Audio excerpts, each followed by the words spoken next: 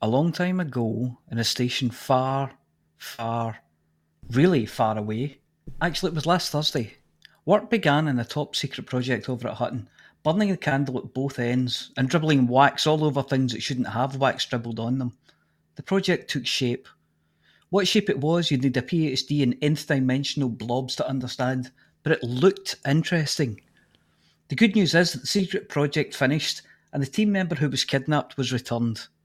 He's been given a dose of stimulants, performance enhancers, and more Hutton brand coffee than is usually safe for human consumption. But he has recovered enough to be able to say, "Our mics are live!"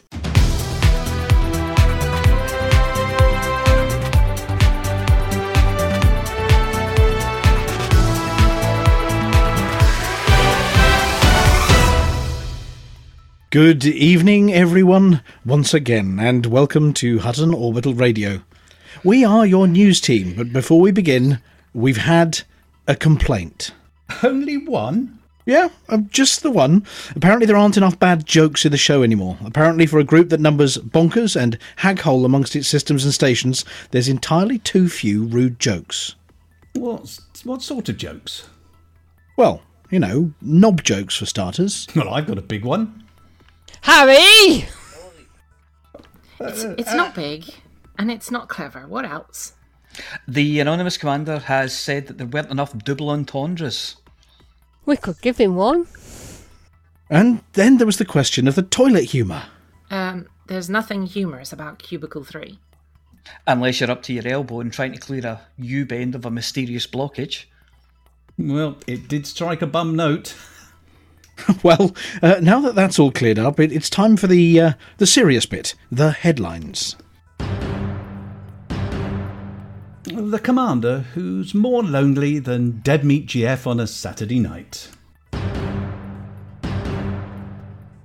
Monet, Manet, or Misplay Mayday?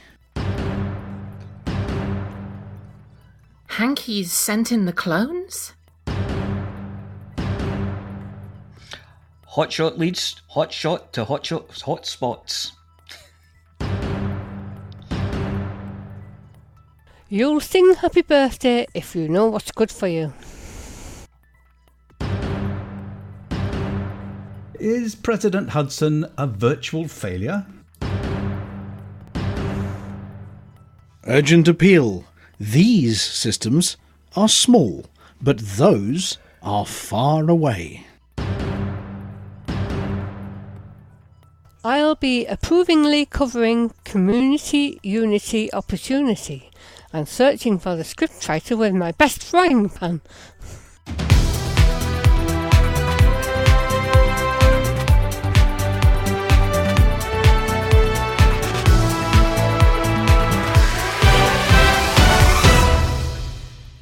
Far, far from the madding crowd, far away and further than anyone has ever travelled unaided, is the aim of Commander Diluvian. To be as distant as possible and make it back without help from fuel rats or anyone else. He's already broken the previous record set by Commander Kenneth McGrew, which was 157.06 light years beyond Simotus Beacon, which is 65,804 light years from Sol, and is still confident of going further. The fuel rats are alternating between chewing at their fingernails and peeking out at their displays through their fingers. You can see why they don't try and do both of those at once. And wincing whilst mouthing, "Come back now, that's enough!" They're just hoping against hope that Commander Diluvian can make it. If he doesn't, they know they'll be in for many sleepless nights planning and executing a rescue. And their partners are already suspicious about their prolonged absences after the last one. So, in the interests of interpersonal relationships, we wish Commander Diluvian all the best. And for goodness sake, no one tell him he left the gas on. Commander Babster, desperate to prove to the world that he's more than just that type of artist, took his SRV onto the surface of a dusty planet and proceeded to use it as a six-wheeled paintbrush, moving backwards and forwards, creating circles, loops, gracefully going this way and that like a powdery Picasso, showing a mastery of the form, all whilst whistling the theme tune to Vision On's gallery section. Almost balletic in his driving grace, this Pastéon finishing with a grand jet, a pirouette, and a flourish. Despite all of the encouragement from Commanders Deadmeat GF and W1LL0104, now there's a name that's better read than read out, the final image was not that of a piece of human anatomy, but rather that of either a non-gender specific humanoid playing football, Genghis Khan playing keepy-uppy with a human head, or a person with a silly hat foolishly running towards a Catherine wheel on Guy Fawkes night. All we know is that as far as SRV-based art is concerned, there's a very good reason that Commander Beetlejude has stuck to pencil, chalks and paints for her masterpieces. Clonemeister and hoarder of elite statuses, King Hankey has sent his emissary, Chris Hankey, with one of his fleet carriers. Yeah, just one of them. This one's called Forsake Hankey. We think there's a word missing in there. From Colonia, his natural habitat, over to Hutton Orbital, his spiritual home. During the trip, our old friend Buck Naked hitched a ride, and elbowing his way into the presidential suite, promptly drank all of the Iranian Pearl whiskey and made a considerable dent in the stock of Comitra cigars. Ever the convivial host, Chris Hankey broke out the Bast Snake Gin. You'll remember that. Amelia Hawke covered this particular beverage in the Galnet Food Digest of June the 18th, 3306. And vodka, which turned out to be Bass Snake Gin again, just with the little worm taken out, in the hopes that it would last for the rest of the 16.5-hour journey. But he reckoned, without the effects of the collision that would inevitably happen between loose knockers and a free bar. The result is that the Forsake Hankey is now as dry as an AA meeting in the Atacama Desert during a particularly dry year, if it had been moved to Antarctica. And Lou has woken up being able to count the teeth in his head from the noise that they make just while laying there, and sporting a tattoo of such a design and such a placement that when she sees it, Norma will almost certainly end up needing to buy at least one new frying pan. And that's all as well as maybe, but why did Hankey do it? Why did he send this, the newest and shiniest of his fleet carriers, all the way back to Hutton, the centre of the civilized galaxy? We think that having been one of the first to emigrate to Colonia, the clone maker has got all his elites, all of his wealth, and all of the ships that he possibly could, and like Alexander, he wept, for there were no more worlds to conquer. But, he thought, hang on a minute, what about the bubble? And so, having left the cradle of civilization as just one more traveller, he now returns as his own mighty army with unlimited wealth and will unfold the Hankey across the bubble until we all feel his cotton-rich influence. Beware, as his hordes disembark from the carrier and launch from Hutton, each of them in a single ship, carrying the book that will ensure that they spread the doctrine to every station, every outpost, every port. We will all soon be very, very familiar with Bobby Fischer teaches chess. It is said that those who cannot remember the past are condemned to repeat it. This was proven true this week for Commander Destructo, Listen Zero, who obviously forgot what happened to Flossie's ship when we reported it in the news 3 weeks ago. Commander Destructo, Listen Zero, wanted one of those photo sessions alone with his ship out in the Hyades. He left the ship on an EVA where he got his space tripod out, attached his trusty no hassle blad, pointed it at the gleaming ship and proceeded to start snapping away with such encouragements as, "Nose up a little, open your cargo scoop. Is that a ship yet, or are you just pleased to see me? And look hot for me. No hotter." It was at this point that I realised that his instructions may have been taken just a wee bit too literally, as gouts of flame lazily played across the surface of the ship, and small but significant explosions could be seen, no doubt causing damage to the paintwork. He hurried back inside the ship and activated the fire extinguishers, but not before almost all of his systems were fried, and the percentage heat display exploded in a cascade of digits. Commander Destructo, Lesson 0, says that he's learned his lesson. He's determined not to let his artistic urges get the better of him, and he'll remember not to put his book down on the silent running button when leaving next time. However, he says he's not completely repaired the ship, as he quite likes her dirty. Information has come to us from a trusted source that may shed light on the so-called confession of Chief Technician Rory Webster in the case of the sabotage of Starship One. We understand that this new evidence shows that his confession was in fact coerced in an attempt by the notorious leader of the Camorra pirates, Don Antonacci, to keep the headlines sufficiently anodyne that everyone would be in a good mood for his birthday and that he would get lots of lovely presents.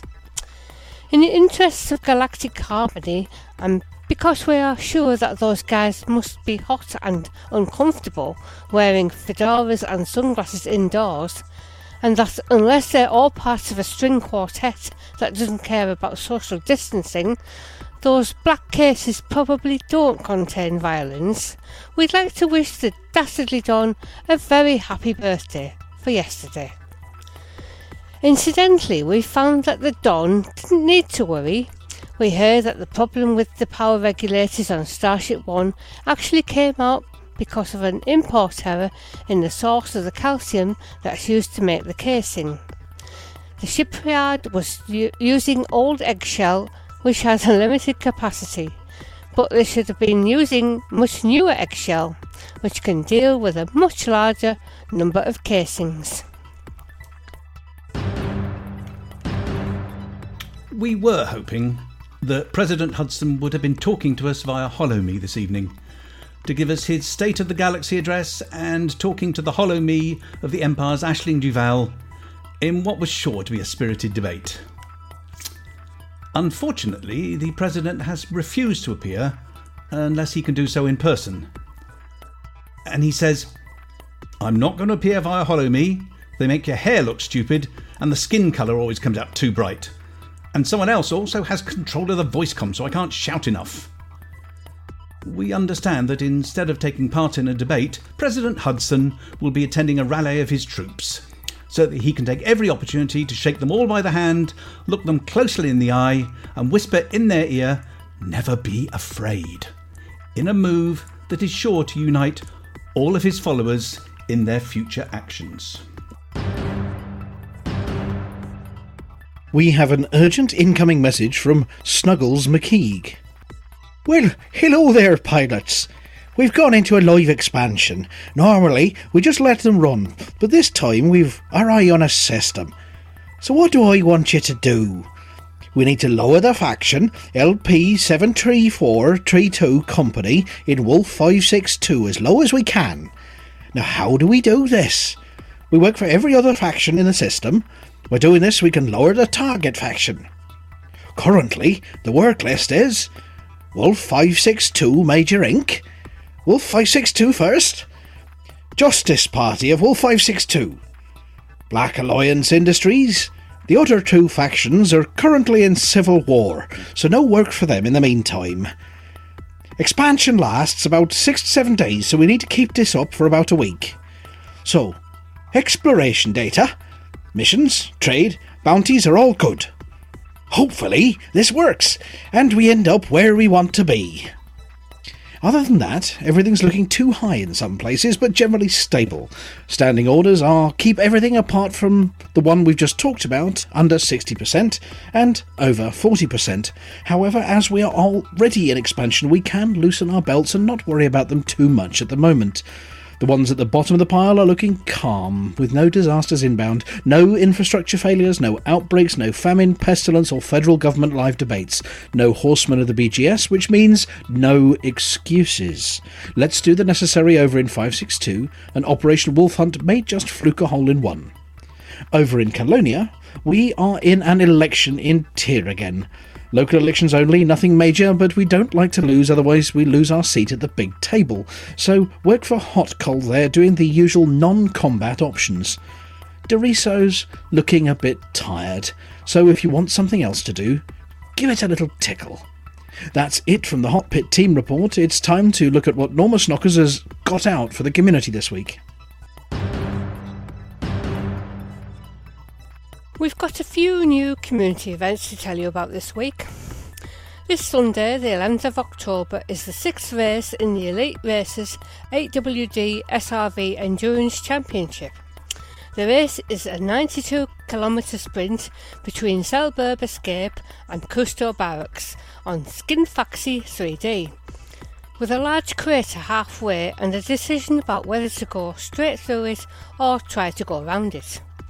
Expect speeds well in excess of 100 metres a second for this one, and several DNFs did not finish. Race is due to start around 17:30 UTC and will be covered live on Black Maze's YouTube channel as usual. Details are on the Buckyball Racing Club 3306's Discord channel, and hopes are high that someone will, Alec Turner, I'm looking at you here, may finally show Commander Shea Blackwood what a silver medal looks like amongst his collection of golds. The Paladin Consortium presents Newbie Tuesday. We've got a new regular event from the Paladin Consortium brought to us by their representative Dan DeLion. They say, do you feel like you're being picked on by more experienced PvP players? Are you afraid of entering open play for fear of being attacked by a random pirate or serial killer? Have you ever been in a situation where you've wished you were better at PvP? Maybe you've successfully interdicted someone and had been left confused as they've managed to run before you've even deployed your hardpoints. Then this is the event for you. Once a month, starting this coming Tuesday the 13th of October at 1900 UTC, here we hope to teach the art of survival to all those interested in learning, covering topics such as how not to die, best practice to counter mass lock, interdiction experience, which loadout suits me best, engineering for the survivalist, how to shoot without getting shot too badly, and of course the noble art of running away. Training is to be provided by Mike Metallic of the Warriors of Word and will take place outside the famous Big Papa's base in Antarimi. Join our Discord today at http://bit.ly/palcondiscord and mention that you'd like to take part in the PvP training. CCCGs getting a bit like the shops. As soon as the first leaf starts to drop, everything's about Christmas, and this one's no exception. Christmas Carriers Convoy 5, the first Christmas convoy with carriers, in conjunction with its collaborators Shadow of the Phoenix and Colonia Citizens Network, would like to extend this tradition to the far reaches of space by delivering presents to Colonia in time for the annual festivities. They ask that the following commodities be delivered, but are not limited to: 1. Gold. Doesn't get more appropriate. 2. Tea, for post-dinner refreshment. 3. Comitra cigars, post-wine relaxation. 4. Sonoma decorative meat, Christmas dinner. 5. Xi bimorphic companions, a pet is for Christmas, not for life. 6. Rare wines and liquors or any rare good involving alcohol, for post-tea refreshment. 7. Fruit and vegetables, Christmas dinner. 8. Crystalline spheres, they're snow globes. 9. Passengers, party guests, commodities are to be delivered to Centrolis Surface Port, Phoenix Harbour. Passengers may disembark at any Colonia port. Launch date is 1st of December 3306, with a delivery cut-off on Christmas Eve, 24th of December. Multiple trips are encouraged if you're able to do so. The start point will be Carbon headquarters of the Shadow of the Phoenix. Full details are on edsm.net and we've for a short link to make it easy for you to find. bit.ly/xmasconvoy 5. That's Xmas Convoy 5. Well, that's all the news from the community this week. Don't forget to let us know if you're organising an event, and we'll let your fellow truckers know all about it. Flossie will be along later to bring us up to speed with the community goals from the Pilots Federation.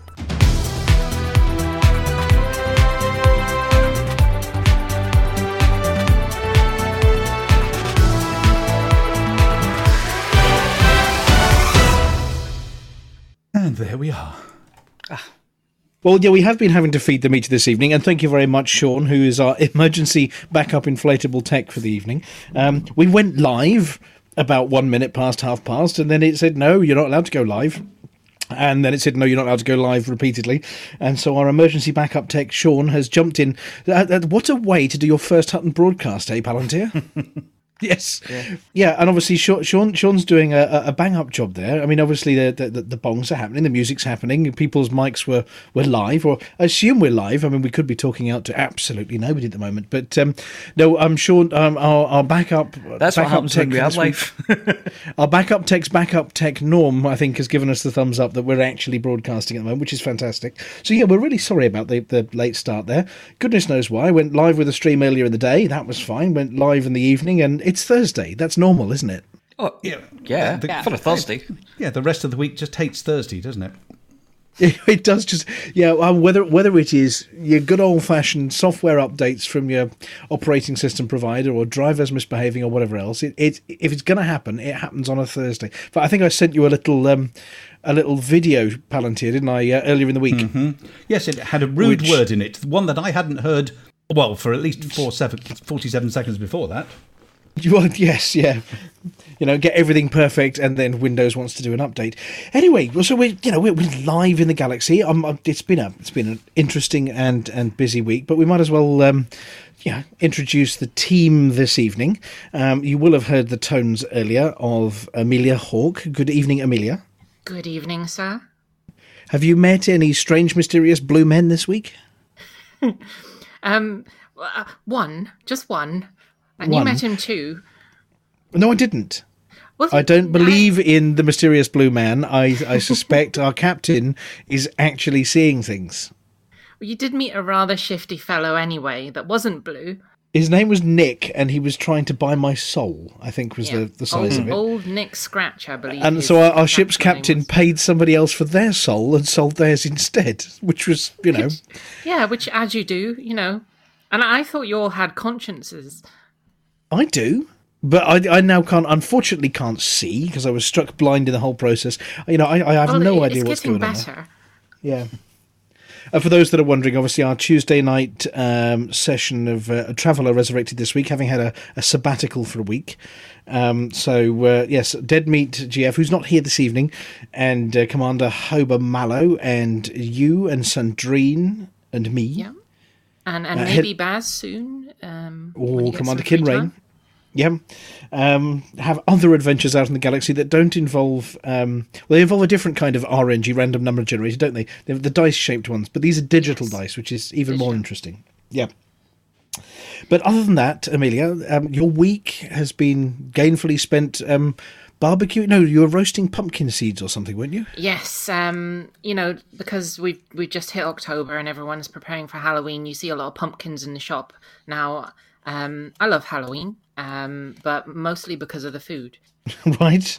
What, you just like knocking on people's doors and says, give me all your chocolate? No, I'm not a big fan of chocolate. I like the autumn flavours, the pumpkins, the squashes, the warm foods that flow through your body. No, you can't beat a good squash in autumn, can you? Yes, exactly. Yeah. And you can do so much with them. Oh, well, squash them, I'd imagine. That's a good start. Yes, squash them. You can squash your squash. Mash them, pie them. And there is a very good reason why we have you as the voice of the Galnet Food Digest, because you actually know what you're talking about with tasty food. Yeah, I like food. Yeah, well, Me too, as my waistline attests. Food likes me as well. But yes, we're heading off to 47 SETI later in the show, I think, for the Galnet Food Digest to try and... little bunny rabbits this week. Yep, lucky little rabbits. Fluffy bunny rabbits. I don't know, because these Galnet foods are supposed to be dangerous. Oh, they are. Well, we're looking forward to hearing about that one. And Commander Flossie. Yes. Hello. Good evening. You had quite a pile of community events to talk about there. Yeah, there was quite a few, wasn't there? Yep. Obviously, some of them are sort of well in advance. So the December one is, 1st of December to 24th of December. But seeing as it's still March, that's a long way away. Still March, God. Yeah, it's still March until I say otherwise. There's that one, obviously, there's blowing things up. Have you mentioned that to your wife? No, don't start but with it can't be still March. I've got my birthday coming up. My kitchen table's beginning to be covered in Christmassy things. It's terrible. It is the 279th of March. Exactly, yes. And then there's some Pew Pew stuff, and our friends at the Paladin Consortium have got a little event on with Dandelion, and we've of course got our own regular events. Now, we haven't heard anything from the new Hot Boss yet, and segue nicely from Hot Boss and Flossie over to the Apology Officer. Hello. Briefly. Yes. Hello. Have we heard? The new Hot Boss hasn't been seen at the Orbital yet. No, he usually gets shot when he goes to the Orbital, so that's the thing. I think he's been a bit busy with other things, but we'll give him a poke over the weekend, and we'll maybe get him on next week or something like that. Yeah, we will have to drag him into the studio, put a bright light in his face, and then threaten him with Flossie's pan or something. Commander Malice XR3, otherwise known as Andrew Swaziland. Malice XR3 sounds much more impressive. Not Andrew Swaziland, come on. Well, maybe. But hopping back to Flossie, I'm jumping around the studio a tiny bit. So, Commander Flossie, are you been out and about in the CGs this week as well? No, because the combat CGs. if we do, hang on, that's a false denial. We know you love the combat ones.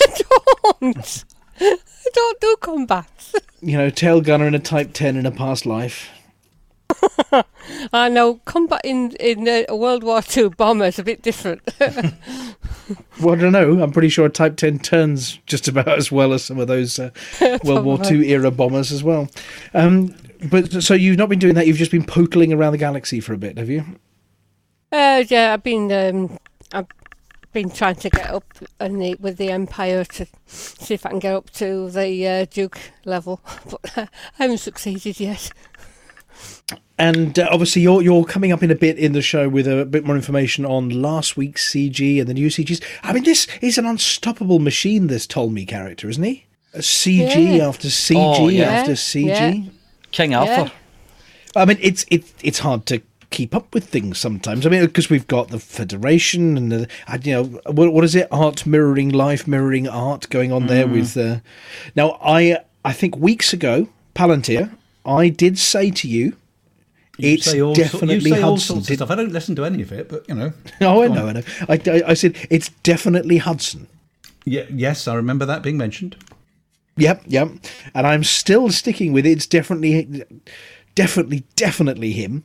Albeit we're going to have to jump through all the fiery hoops to find out. But I think Commander Wotherspoon's been searching into things a little bit more. And there doesn't appear to be a connection with all the Imperial shenanigans going on, but these Thargoid weapon-bearing meanies are... Yeah. It's all very quiet on the Thargoid front as well. Well, somebody's stolen other weapons. There you go. You've just solved the answer. What happened to the Thargoids? Yeah. The NMLA stole all of their toys. And hid them in Raxla. And hid them in a bunch of Imperial stations before detonating them. I think. Well, yeah. That's all kicking off. And these threads, are they connected? Are they disconnected? But the other one is, what's happened to the Alliance? It's all very quiet in Alliance space, isn't it? That's sort of situation normal, isn't it? Really? Yeah, I bet. But yeah, you'd expect to hear something. Like, look at you lot, all the trouble you've got. We're safe. No. If we were you, we wouldn't have done that. I've used that phrase many, many times. Yeah. Usually hitting the go button on the radio show on a Thursday, I think. Yeah, going, I shouldn't have done that. No, definitely shouldn't have done that. So, what else have we got coming on the show? So, we've got the Galnet Food Digest, we've got the Galnet News Digest with Commander Wotherspoon, and potentially a stunt Beetle Jude, his erstwhile assistant. Oh, while we mentioned Beetlejuice, she did a fantastic painting for me earlier in the week. Well, I saw. Did you she see set it? fire to it for you as Oh, well. I So saw she'd that. draw your ship, yeah, and then set burning. fire to the picture. Yeah. Burning station with wonderful. an orca. It was fantastic. It was stunning. She sent me as well. She's done a wee kind of video of her drawing the thing, and when you see how she puts it together, especially the silver on the ship, it's incredible because it's not silver. Your eyes think it's silver, but it's not silver. Oh yeah. I mean, I have to say that Jude. I mean, not that she was bad to start with, but gets better and better as well with these things. And Jude has done us a few interesting sketches for the Galnet Food Digest later. You're going to enjoy these ones. Yeah, you give Jude the theme of rabbits, rare and dangerous. Oh. She hasn't And put King edible. Arthur in with them, has she? Well, no, I think we're a bit light on that one. That was a real obvious one. That one, you know, Yeah. we haven't got any mentions of Tim. We might have, but there's no Tim in there. And but see how many different references you can find out about from her pictures and the rabbits therein. And no, there are no pocket watches. I understand anywhere near the Galnet Food Digest or Not too signs saying crunchy. "Eat me, drink me." So what else have we got? We've got the Return of the Sky Tonight with Sir N.E.T. Yep. It was on last week. Was he on last week? It was on last week. Yeah, it was on last week. Oh, it was the week before there wasn't one. It's Yes, the return of of the return of the sky tonight. the Space Cowboy. Yep. And there is news that Commander Rampage may well be joining us and multi-boxing, not just from Team Hotbox, but popping into a bit of PC territory sometime in the near future as well. Yeah, the popular front of Hotbox Splitter. Yeah, well, we're just going to have to create him a new account called Noob737. Yes. He will be the probie. He will be the new boy. Yeah, it can't be Rampage 737. It has to be something like Hissy Fit or Toddler Tantrum 737. Yes, at least for a few weeks until he Yes. gets his first anaconda, or days, or hours. These I days, don't isn't it? So, I don't think he's a 2 hours in, get yourself an anaconda type of guy. I think he likes to play his way through, you know. We're going to see him tooling around in an adder somewhere. You might do. Yeah. Pootling around in a Do you know what? Actually, that's one thing I've missed out on. You know, this new sort of locked starter bubble that you can't get out of until no, if you do get out, they lock the door behind you, don't they? Yeah. But you can stay in there and you're safe from Deathlock and Harry Potter and some of the code pirates. But I've not been in there. I missed some of the early systems. I remember when everything was weird. I mean, Word. Do you remember what were the original systems called? We had. I wasn't Word. I was LHS 3447. Oh yes, yeah, and was that Freeport? It might Was have the been station. so long ago. I don't And remember. it was 5 years. 5 years ago, and then there was Word, and there was Orlin, and was there a Cellus Primus, or was that as? Oh crikey, that goes back a way, doesn't it? Yeah, that takes me back. Yeah, well, of course, talking about taking us back, Flossie, I saw some pictures of you earlier in the week, dressed up in your finery at an event. Was it 3 years ago yesterday? I think it was 3 years ago yesterday. Possibly, yeah. It was Frontier Expo 3 years ago yesterday. Oh, yes, that's right. Yes. Yeah. And pictures of the tech monkey in his alien outfit, his Thargoid outfit, and Yeah. you lot with a T-shirt saying "For the Mug" across them, and some prat in a kilt.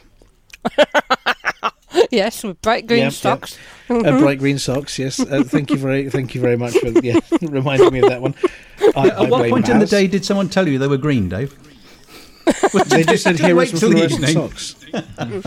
Well, the best bit was when you went into the main auditorium where the seated bit was to watch the stage. They had the UV lights, and under the UV lights, so those things were like arriving at some super luminous star. You look down and you need sunglasses on. They were superluminal. Super luminal, yes. As long as they weren't loopy lemniscate ones, yeah. Yeah, I mean, there's lots going on in the galaxy. There's lots going on with Hutton stuff. We did have a couple of people ask questions about, well, there hasn't been an event for ages. Well, there's a good reason for that, because Flossie's busy. I mean, there are so many CGs and everything else. We're just sort of letting everything calm down for a little bit first. Mm-hmm. But we do have, and I have to ask myself, what does it all mean? Operation Wolf Hunt, which Snuggles McKeague, apologies, Commander Snuggles McKeague, for the stupid accent earlier. Yeah, I was going to ask, was that done by the Leprechaun off the Lucky Charms advert or something? Was he standing in for Cuddles McKeague's accent? Well, I think, unfortunately, at some point during the middle of it, some of his sort of deep southwest of England heritage came out. Yeah, I heard that. So Yes, a lot of countries have a southwest, yes. Yeah, it was a bit of a southwest, and then it went a bit cider country, and then, I don't know. Yeah, there must be a little island somewhere off, I don't know. Between the southwest of England and, say, the south coast of Ireland somewhere. Yeah, they're just out there. There must be a little island that they must come from with a bit of Craggy Island. Yeah. Do you know, it did sound a bit, at one point, that accent did sound a bit like Tom from Father Ted. He was a guy who wore the I Shot JR t-shirt. Oh, yes, of course. Well, I didn't have much of a run-up at that one. We got the emergency signal from Commander Graham MK mere minutes before we went on air, saying the master plan to end up with an expansion to a high-tech system might be, and we say might be, about to work. So they've managed to get us into expansion from a system we need. But what we need to do is keep them at the bottom in the other system, because if we arrive and they're at the bottom, then we sit on them and go no, and then throw them out the door, squeeze them out. Yeah. But if they bounce up again, then we can't do that. We'll arrive and they won't kicked off, and then we get the wrong person, and it all goes wrong. So it's musical chairs. We want to get the chair before they do. Yep. So Wolf 562, go there, work for everybody except... Now, I'm trying to work this one out. So we've got to work for the Major Inc., First Justice Party, Black Alliance. So we don't want to work for the company. Nobody wants to work for the company. No, but we're happy working for the Major. We're happy working for the First and the Justice and the Black Alliance Industries. That sounds dodgy. They don't sound sinister. At all. Not at all.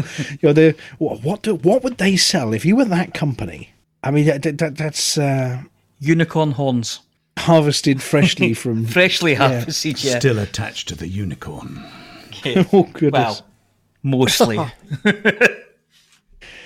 Yeah, so we've got about 6 to 7 days. So we've got 6 to 7 days to go to Wolf 562 and just make sure that the company are kept down, because they're not even from that system. The LP73432 company are an alien, not literally, but you know what I mean, a foreign faction there. So we've got no problem at all kicking them out, which is the theory. And then, of course, we'll have loads and loads of stuff to do to get us in and up and over and whatever else. So, yes, we're not doing any big events at the moment, mainly because everything in the galaxy is so unsettled and everybody's busy. I think it's the size of it, isn't it? That, and we've all been dead busy as well. I have. I've been a mad mission runner and loving every minute of it. I'm really out of touch with missions. And where are you mad mission running? Just run about. Here and there and here, just wherever the missions take me. Oh, you've just been hopping station to station some kind of homeless... just enjoying it. I haven't done it in ages and ages, and I used to love doing that, so I'm back at it for a while. Well, that sounds good fun. Well, I haven't had the chance to fly any spaceships this week. No, well, that's not entirely true. Because, I'm currently living on adrenaline and coffee. Because on Thursday night, the Hutton Games Room got upgraded. Oh. Hey. Yeah, the Hutton Games Room got a new toy. The Hutton Games Room new toy, has starships in it, in VR, and X-Wings and TIE Fighters and TIE Bombers, and it harks back to the days of the old... Does anybody remember the old TIE Fighter and X-Wing versus TIE Fighter kind of stuff? I loved that. Loved it. Oh, yeah. Well, the new version of that, the Star Wars Squadrons, was upgraded and added to the Hutton Games Room on Thursday night at 11 o'clock after the show. Yeah, you said the Hutton Games Room. You haven't let the rest of us anywhere near it. You've been there 24 hours a day. Well, that's quite literally true, because obviously I've been lending our friends over at HCS Voice Packs a bit of a hand. Obviously they were very kind and sort of put the Cecil pack back up for charity to raise a bit more for special effect, and we've got I've had a 20p on the side of that machine for a week now, David. Yeah, but I've still got 4 lives left. Is it winner stays on? Winner stays on, and I'm winning. Anyway, so yeah, a team of people, because there's no preview programs. They're not great like the Pilots Federation that actually, talk to their customers in advance and tell them what they're doing. We were locked out until Thursday evening, and then the team sat down, logged in, worked out how it worked, and 6 days later put out 3 HCS Voice Packs, just the same as the ones we use to help fly ships out here, all the way to Hutton. But designed for the Hutton Games Room and the Squadrons thing, and 6 days flat for 3 voice packs, and I haven't had any sleep. I'm absolutely broken. It's probably why my computer's come out in sympathy. Is there one that answers you like R2-D2? No, because the rider that R2-D2 demanded for being actually in the packs was just unreasonable. The things he was asking for. I mean, I don't know how many Princess Leias in their skimpies you think we can come up with. But It was always a bit shady, R2-D2. Yeah, the number is somewhere between 0 and 1, and it's not an integer. Yeah. So it's pretty close to 0. Yeah. I suppose the dressing room just covered in Castrol GTX canisters and things like that as well. Well, yes. And a drunk R2 unit behind the couch. I was going to say verbally abusing you with a series of woos and whistles and beeps, but no. Unfortunately, our friend R2 wasn't available to help out. But Alex and Legion, who is Michael Dorn, also known as Worf from Star Trek, so we've crossed the boundaries there. And Alpha, the ship's AI with no name that sounds suspiciously like, I don't know, he's a bit cowboy, a bit bounty hunter maybe. But obviously, any resemblance to TV characters, fictional or otherwise, is entirely coincidental. But so they're good fun, and obviously that went live at 3:00 this morning. Excellent! You must have been so thrilled. Yeah, live at 3:00 this morning. That makes one of you. Yeah, well, thrilled and panicked. Are we about to have loads of messages from people saying, "But my joystick doesn't"? Oh, goodness knows. But no, it's gone really well, and really well done to Paul and the team. Some of the high speed programming. I think it's called Crunch, isn't it? That kind of programming where you do it right up to the last minute with all hands on deck. But really well done to the team, because I've used it. I've had a right old laugh. I have been blown up more times because obviously we're trying to test things. At which point people are shooting you. So I'm trying to test this turret. Have you done a trench run yet? I haven't. I have done the opening sequence from the movies where the Star Destroyer goes over your head just in reverse. Yeah. I have seen somebody destroy the little balls that are on top of it, and you know what I mean, in an A-wing, as they do in the movies. It's quite a cinematic experience. It's you do get that feeling I remember getting years and years ago when playing TIE Fighter. It's good fun. It's like CQC on performance enhancers. I like that. There's nothing more to it than that. Hop in the ship, blow stuff up, rinse and repeat, have fun. Yep. Fantastic. Yep. There is a campaign that teaches you how to do it, but that's all good fun as well. Do you get the whole sense of scale when you get close to the Star Destroyers, though? You're moving so darn quickly. That's the other thing. Yeah. When I say CQC on performance enhancers, my goodness gracious me. It's on performance enhancers then. Yeah, I mean, it does take you a while to get from end to end, but usually they've killed you before you can get to the other end. There's one of the missions where your wing leader on the campaign decides, let's fly directly under this Star Destroyer. Instead of going round it, let's fly directly under it. And the first 5 or 6 times, I mean, it just sort of, you hit the go button, and then there's pew pew, and then there's boom and death. The trick is to fly casual, I believe. Do you know what? That is exactly how I completed that mission. I let them go first, then the pew pew happens to other people. It's a bit like that old adage, if you're being chased by a bear when you're out with a mate, you don't have to run faster than the bear. You just have to run faster than your mate. Oh yeah, yeah. You know that one. Oh yes. But no, I mean, incredible job done by the guys there, and obviously there's more coming out for us real pilots in our real ships with Crusoe and everything else. But seeing sort of under the curtain behind the scenes there was fascinating on how some of these things come together. And yeah, I'm a bit broken, but incredible good fun. The Hutton Games Room, it's in there. It is well worth a few minutes of your time, albeit a few bugs. Not in our side on the actual the game itself, but nothing disastrous. That's good. So yeah, I mean that's what we've been up to this week. I mean it's been incredible fun. Your Star Wars fix, you know. Well, I think we're all of a generation here that sort of grew up with it. Apart from Flossie, who's way too young to remember Star Wars. It was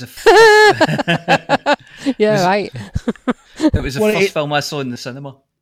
Yeah, well, as they say, it was a long time ago, Flossie, in a galaxy far away. Remember that rocket, Flossie, that took off? 1977. You remember it took off and the rocket ended up going into the eye of the man in the moon? You remember that one? Yep. No. Flossie was at the premiere for that. Wasn't that used in the video for Smashing Pumpkins song as well? It was in a video for something. Was it in it? Oh. Amelia might know. Amelia's a music hound, aren't you? Sorry, say that again. What was the question? Oh, there was somebody describe it to Amelia again. There was a real old video. The Lumiere, I think it was. It was very early black and white days. The guy who basically invented so many movie tricks like stop motion. I mean, they'd film something, they'd stop it, change what was going on, and then continue. And the cinema audiences had never seen anything like that. And this guy, and there was a documentary. It was, and the guy was played by Tom Hanks in it. Le Voyage dans la Lune. There we go. They actually took off and flew to the moon in a rocket and crashed into the eye of the man in the moon. Cool.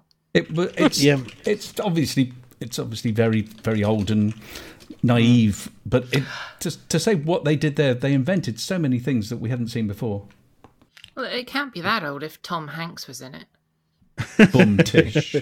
Oh, wasn't he in World War II? But anyway, yeah.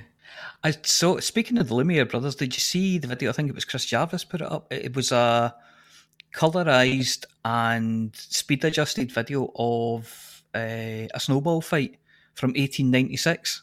Yes, it was. Oh yeah, I saw that. Yeah, and the guy rode through the middle on a bike and get savagely set upon. Oh yeah. I tell you what, the question we were asking Amelia was, wasn't that video used in a Smashing Pumpkins song? And yes, it was. 1996, Tonight. Yep, there we go. Melancholy and the Infinite Sadness album. I think that one was from. Good song. Yep. They made a remake of it, especially for the video. There you go. Oh, I thought I recognised that. Anyway, so crikey, where are we on the list of other things? I think that's just about it for our bantery bit. Has anybody else got anything to add? Oh, yes, we forgot something. Yes, very important thing that we forgot. Well, I don't know how one could possibly forget this individual, this swarthy individual, this menacing, swarthy individual, who happens to be a lovely, lovely bloke, really. This dastardly individual. Yeah. The dastardly Don Antonacci of Wolf 359, the Camorra mastermind behind so many of Hutton's conflicts over the years, had his birthday yesterday. I met Don Antonacci at LaveCon. He did the secret handshake and everything, but I'm not in the Camorra, so I couldn't return it. I had the secret handshake. It involved both hands round my neck and then shake vigorously until I stopped breathing. Oh no, I get the other one. I get the nice one. Oh right, okay. Well, that was just me. I do have photographic evidence of that one as well. It was. I've been strangled by the Don T-shirt. You'd get the same treatment, Mia, if you stood on someone's shoulders. That much I can tell you. Yeah. He did reach out and just swung aimlessly, but you know. Yeah, and obviously the Don put a lovely message up saying that he really appreciates the Hutton and all of the happy birthdays he got from the entire, not just the Hutton team, but also all the Hutton truckers themselves. So yeah, it was a lovely message back he sent. So happy birthday, dastardly Don. You won't feel 50 at all for at least another couple months. Right, are we ready for the next bit? I have to ask our stunt tech, Mr. Stunt Tech. We're ready. you've got the no. Unlike some weeks when I forget it, Who knows? We'll find out when I push the button. or we need you to jump in with it on a magic button. So you're ready, are you? I'm ready. Definitely push a button and something will definitely happen. Too Just right. don't know when You see, or just what. to confuse everybody, though. Haha. We've got something else coming up first, and then something else, and then the Flossie music. That was me just completely misreading everything. So I'm going to read the words that you wrote in, and so this is all your fault before we go to our first song most and then things the are my Galnet fault. News. Yeah. Well, it is this week because you totally bailed me out. Thank you very much. And aside from sending my mum delicious, tasty treats in the process, too. You know what? You're trying to get nominated, aren't you, for the Muggies? That's what it is. No, my wife who made the treats for your mum and for you. Send me some stuff and I'll vote for you, Sean. I'm no proud. Yeah, Was well, it that vote last for bit him, we vote knew. for me? Yeah. Right, so I'm going to read the words that you wrote for me. That's enough fun for one evening. All the fun's now over. Time to get on with the rest of the show. Laughing time is over. It's nearly time for us to hear the news behind the news that is Galnet News Digest. But first, our song this week invokes memories of the very earliest days of Hutton, when we were all stuck in that convoy with you.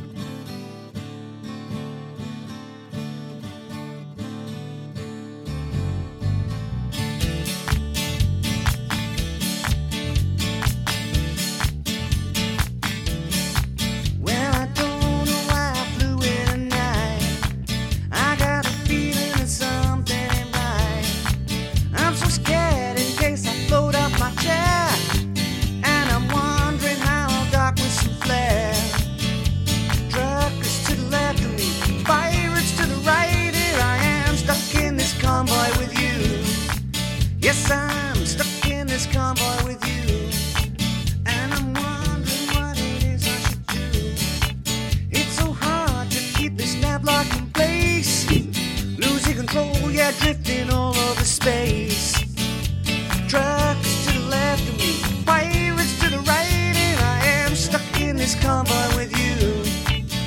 Well, you started off at Hutton and you're flying up to who knows where. Then an interdiction's coming, pirates on your back saying sleaze,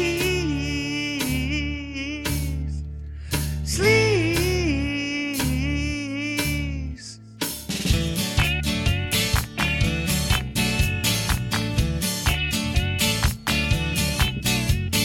Trying to make some sense of it all, but I can see it makes no sense at all.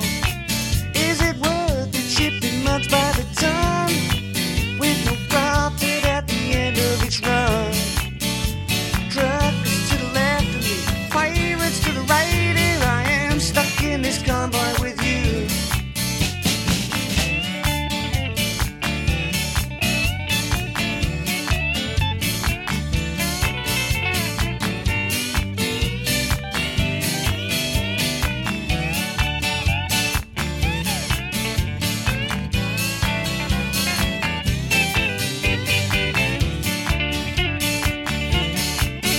Well, you started off at Hutton and you're flying up to who knows where. Then an interdiction's coming, pirates on your back saying sleaze, sleaze.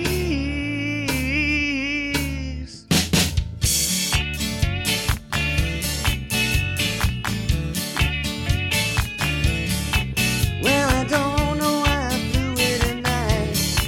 I got a feeling that something ain't right. I'm so scared in case I float off my chair, and I'm wondering how I'll dock with some flair. Truckers to the left of me, pirates to the right. Here I am, stuck in this convoy with you. Yes, I'm stuck in this convoy with you. Here I am, stuck in this convoy with you. Oh yeah, stuck in this convoy with you.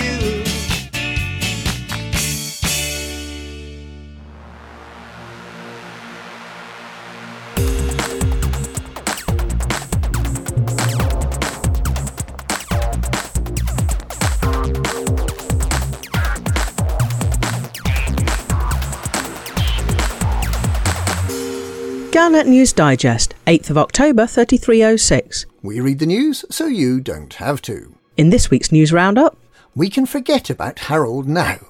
Empire defeated by Riders Rax. IISS confronts Aquada Marlinists. Up Ship Creek without a pilot. We can forget about Harold now.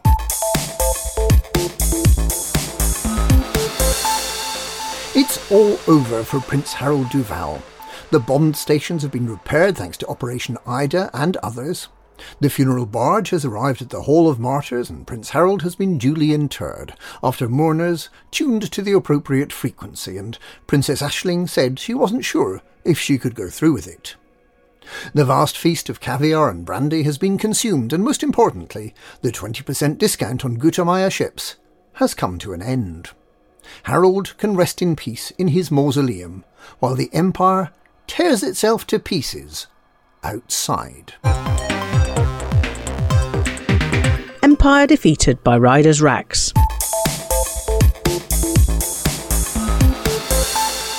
Senator Denton Petraeus' heavy-handed bid to detain engineer Liz Ryder has failed spectacularly. He hoped he'd gain support for the move by pledging to maintain existing engineering services at Demolition Unlimited. But he underestimated Pilots Federation members' allegiance to the Eurobia Blue Mafia. Becoming allied with them is a rite of passage for commanders wishing to own the very best missiles and torpedoes. He also underestimated Liz Ryder's ability to make promises.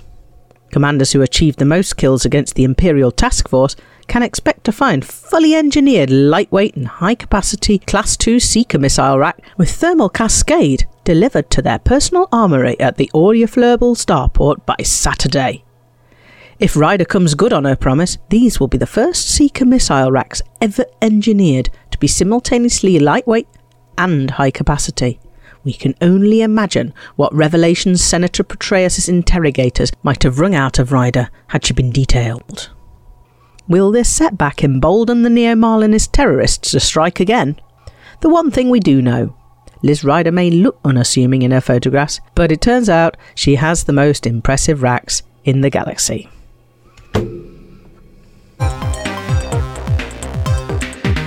IISS confronts Aquada Marlinists.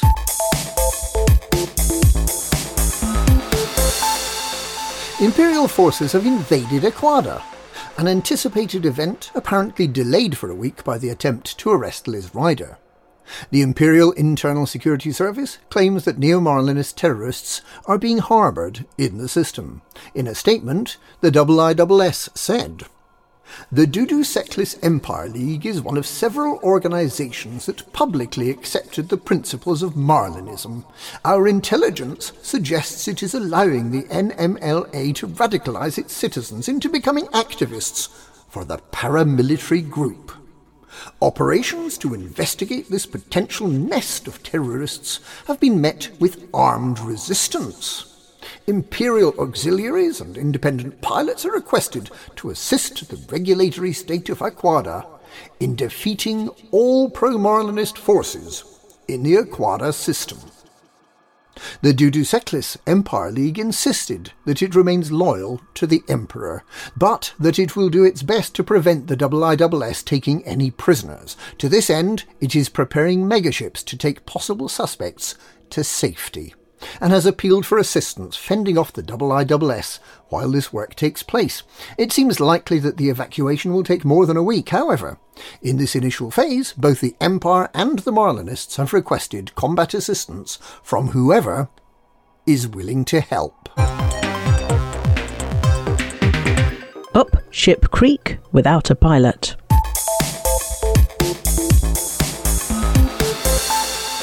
Recent proposals that from early next year commanders will be able to complete their entire career on foot without ever owning a ship raises the somewhat thorny question of whether someone without a ship, who has never flown a ship, and who has no interest in flying spaceships of any sort, could possibly qualify as a member of the Pilots Federation. Commanders, will they be commanders, will make their living completing missions, researching the local flora and fauna, and scavenging for anything of value in wrecks and in settlements. If they need to travel around, they will presumably have access to some sort of surface vehicles. But failing that, there's Apex Travel, who can transport you locally on a planet, around the planets in a system, or even between planets. Perhaps such commanders, or shall we call them pedestrians, will have their own organisation, the Non-Pilots Federation, the Mudhuggers Club, the Association of Surface Dwellers and Miscellaneous Operatives, that will compete with the Pilots Federation for members. Perhaps the Pedestrians Association will win commanders round with their low cost of ownership, their stylish new apparel, including the Vader range of combat gear, and the ability to pick flowers, get handy with a monkey wrench and lock-picking gear, and to chat with an interesting selection of men with missions and people with proposals, as well as shop clerks, travel agents, spaceship salesmen, who you can tell you're just browsing, and people who are apparently fencing specialists. It all sounds a lot more appealing than spending months at a time on the pilot's seat, doesn't it? It's nearly time to stand on our own 2 feet and to forge our own personal narrative. And that's this week's Galnet News. Galnet News, we read the news so you don't have to. Personal narrative.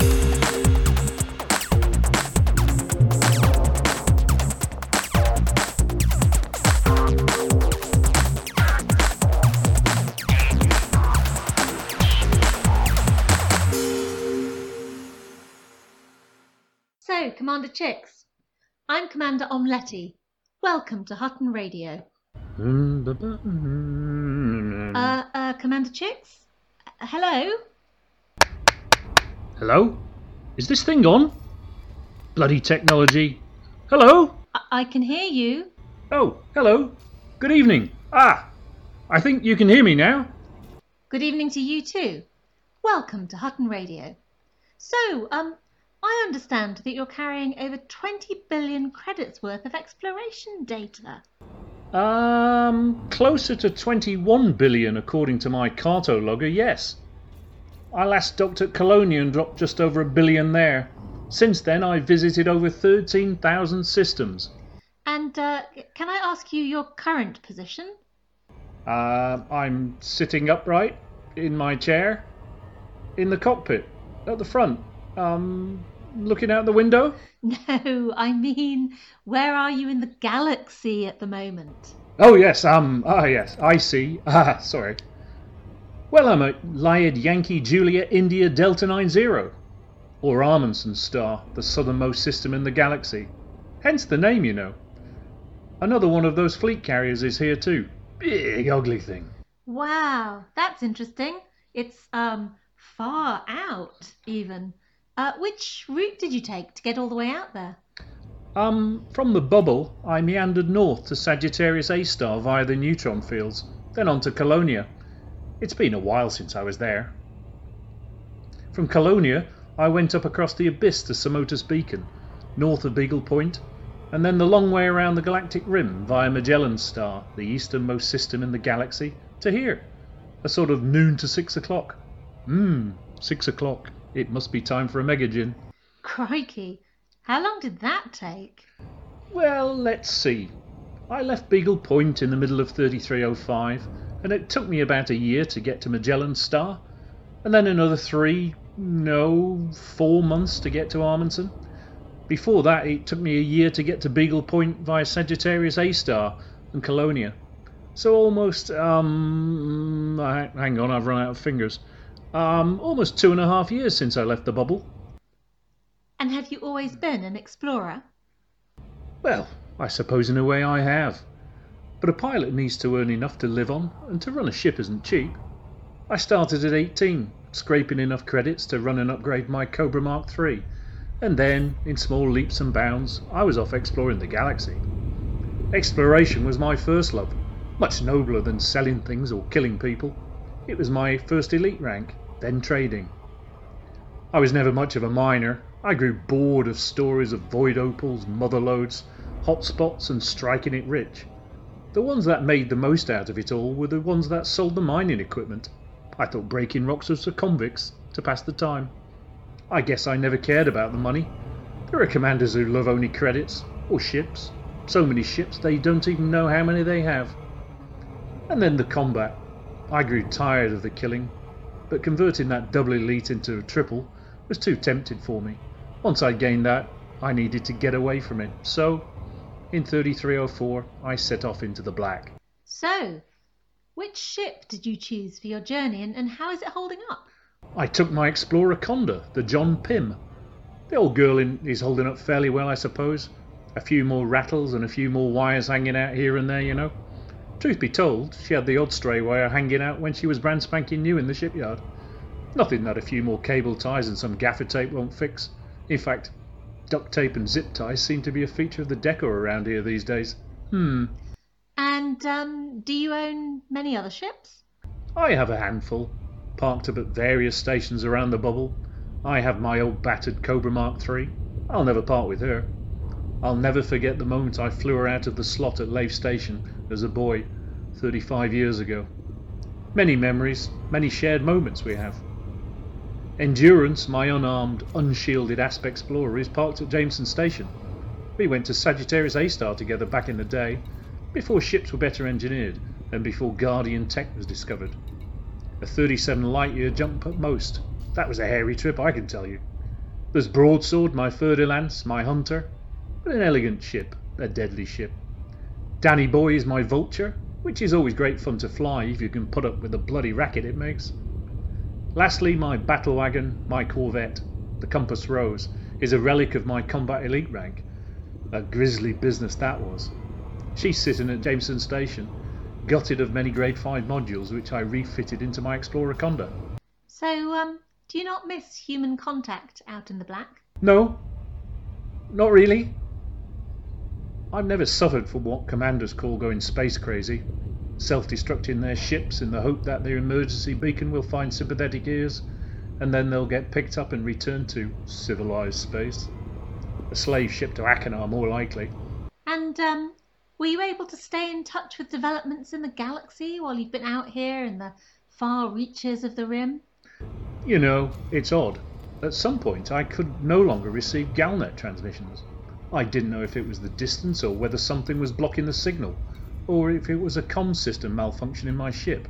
After all, she's getting on a bit now and we've seen quite a bit of action and made a few visits to the repair yard. She started out as my armed trader and I earned my second elite rank in her, which I imagine has all taken a toll. But yes, Galnet was a mystery. Sagittarius I was the same. Suddenly it just seemed to become erratic. Even the Archers. An everyday tale of galactic folk went a little odd. Just one character, talking to themselves. Very weird. Even David Archer, a really great farmer, outstanding in his field, just talking to himself. Most odd. Whatever the cause, my comms were re-established after I stumbled upon one of those new fleet carriers, out in the black. Big bugger it was too. So I was able to restore my ship system's integrity. Now I can receive Galnet transmissions regularly again.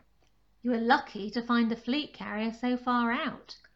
I saw it on my system chart and I didn't know what it was. A generation ship perhaps? Wow, that would be a find, but surely too far out. Then I remembered that I'd heard garbled references to fleet carriers. In particular, how big and expensive they were, how much they cost to run, and that was a great deal of confusion about how much fuel they used. But yes, I was thankful to find one so far out, and I was able to fully re-establish my ship integrity. So, will you be buying a fleet carrier when you sell all your exploration data? Once you're back in the bubble? I mean, you could certainly afford to buy 5. I'm not sure. I haven't thought about it that much.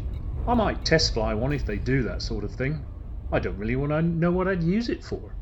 Aren't you worried about using so much data? I'm sure I would be. No, not really. It's not about the money, but it would be nice to return all those discoveries. However, I'm careful. I don't land on many planets these days like I did when I was set out. Certainly nothing high G. Both SRVs have been in the hangar for a while now. I had a good stock of materials and still have plenty left for synthesis. I'm down to my last 4 heat sinks though, but that should be enough. I don't carry any cargo either, which makes me a waste of time for pirates. But there are always those out there who seem to kill, just for fun. And when are you planning to be back in the bubble? Ah, soon. 4 weeks perhaps? It's only 20,000 light years, and I'd quite like to be home for Christmas. Well, Commander Chicks, thank you for sharing your journey with us here at Hutton Radio, and I wish you all the best for your return to the bubble. This is Commander Omletti, bringing you the news from the edge of the galaxy. Yes, thank you. Goodbye! Since we're off the air, would you like to go for a drink when I get back? Ha! We're still broadcasting, you saucy sod.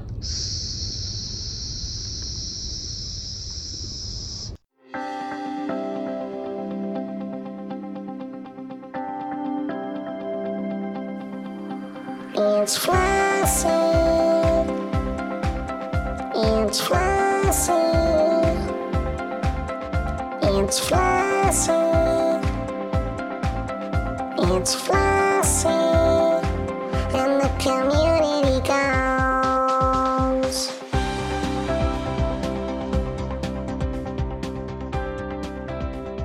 Hello, Flossie here with this week's CG News. The fight for Liz Ryder and the Euribia Mafia finished somewhere between tiers 4 and 5 with 41,293,445,345 credits earned. As they were victorious, supporters ending in the top 75% of contributors will have a fully engineered, lightweight and high-capacity Class 2 Seeker missile rack with thermal cascade put into storage for them at the Oya Fleurbal starport by the 10th of October. I can hear typing. Fight for the Empire with the Keltem Empire League finished somewhere between tiers 3 and 4 with 5,450,590,510 credits. Now, for this week's new CGs, the fight for the Empire with the regulatory state of Aquada, or the fight for the Marlinists with the Duduescalis Empire League. The Empire has targeted a Marlinist faction that is suspected of supporting the Neo-Marlinist Liberation Army. The Imperial Internal Security Service made this statement. The Duduescalis Empire League is one of several organisations that publicly accepted the principles of Marlinism. Our intelligence suggests it is allowing the NMLA to radicalise its citizens into becoming activists for the parliamentary group. Our local representative, the regulatory state of Aquada, has requested the support of independent pilots against any resisting anarchist forces. The operation will begin on the 8th of October at 1300 UTC. The Duduescalis Empire League broadcast this message. If NMLA members have been recruited from our people, it is certainly not with our knowledge. The Empire is using a terrorist hunt to justify persecuting millions of ordinary citizens whose only crime is to believe in Republican ideals. We are countering this unwarranted aggression to ensure these political refugees escape imprisonment.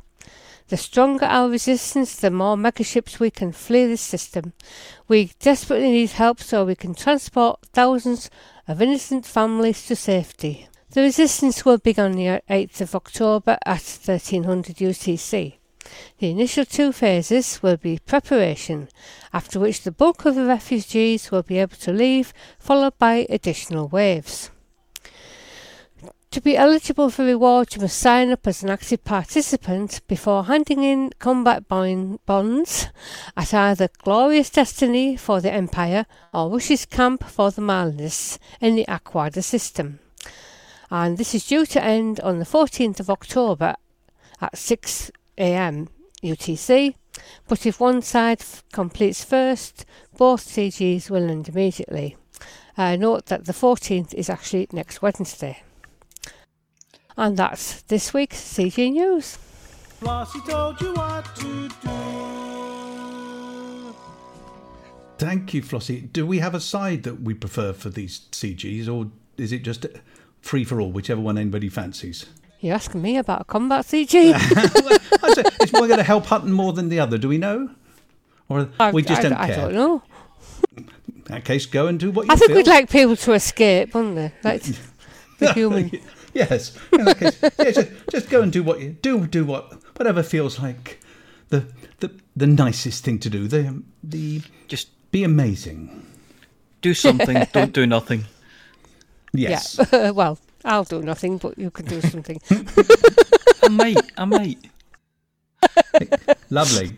And on that note, it's probably time to hand over to the apology officer for the Hutton Helper highlight Harvey. Anymore.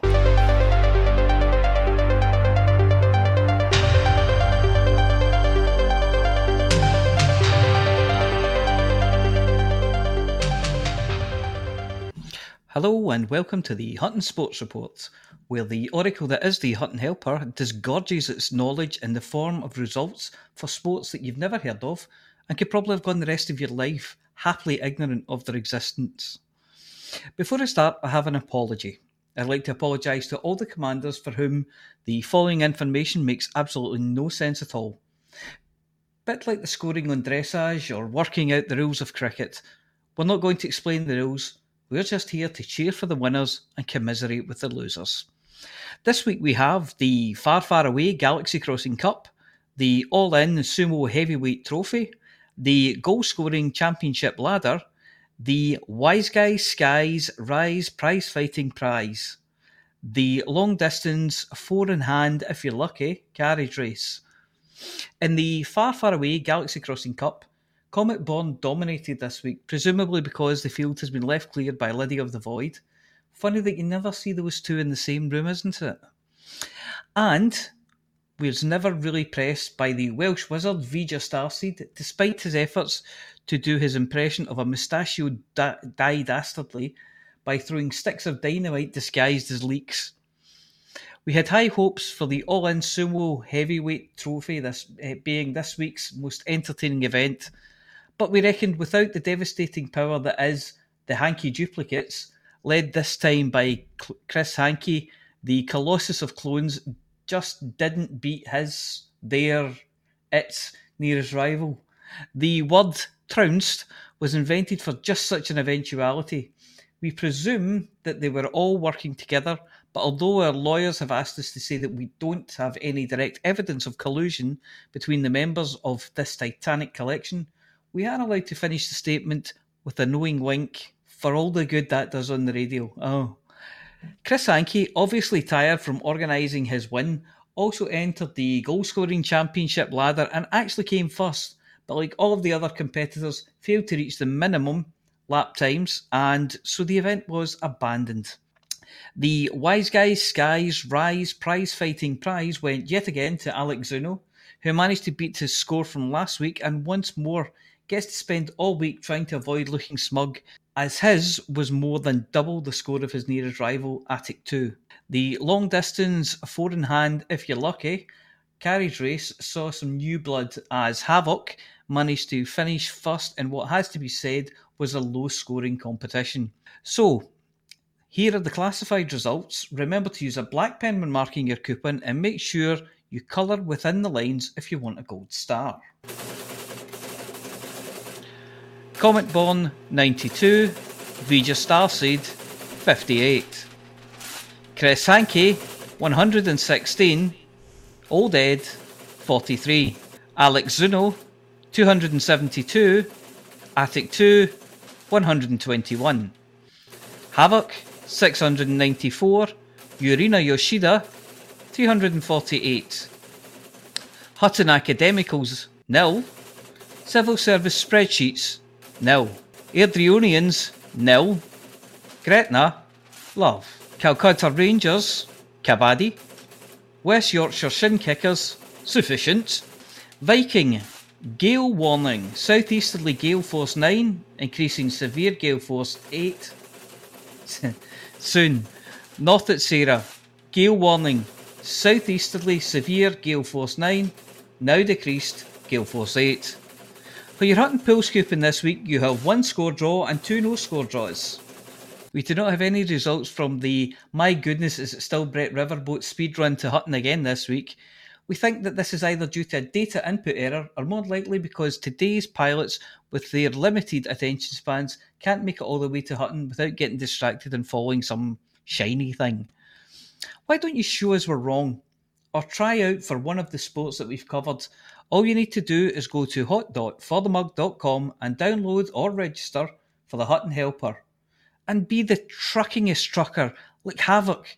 Talking of which, could Commander Havoc please contact itogpart@huttonorbital.com and collect their Hutton Orbital decal kit, which this week consists of a collection of circles and rectangles in sticky back plastic that you can assemble into a semblance of our home. And do you know where you can stick it? On your ships and SRVs, obviously. Thank you very much, Apology Officer, for the obscure sports report. Right, we have one more, it's an advert this time, an advert coming up, followed by the Galnet Food Digest. We're looking forward to this one, the Cutesy Little Rabbits episode. But first, this is from, I think it's a name you might remember from back in the day. This is from, or about, Commander Karash and the Bay 69 nightclub. Greetings, Commanders. Looking for a good time while you let your boosters cool? Wanting a place that doesn't judge you, where you can meet like-minded commanders and share tips? Where you can shake your boot into the early hours and wear glitter on your face? Then Karash Landing Bay 69 is for you, the hottest dance club. Well, only dance club on Hutton Orbital. Open 24 hours for your boogie needs. Entry fee is a wink. Tell them Karash sent you, you'll get more than a free drink. Good evening. This is Amelia Hawke reporting for the Galnet Food Digest. I try the galaxy's most rare and dangerous foods, so you don't have to.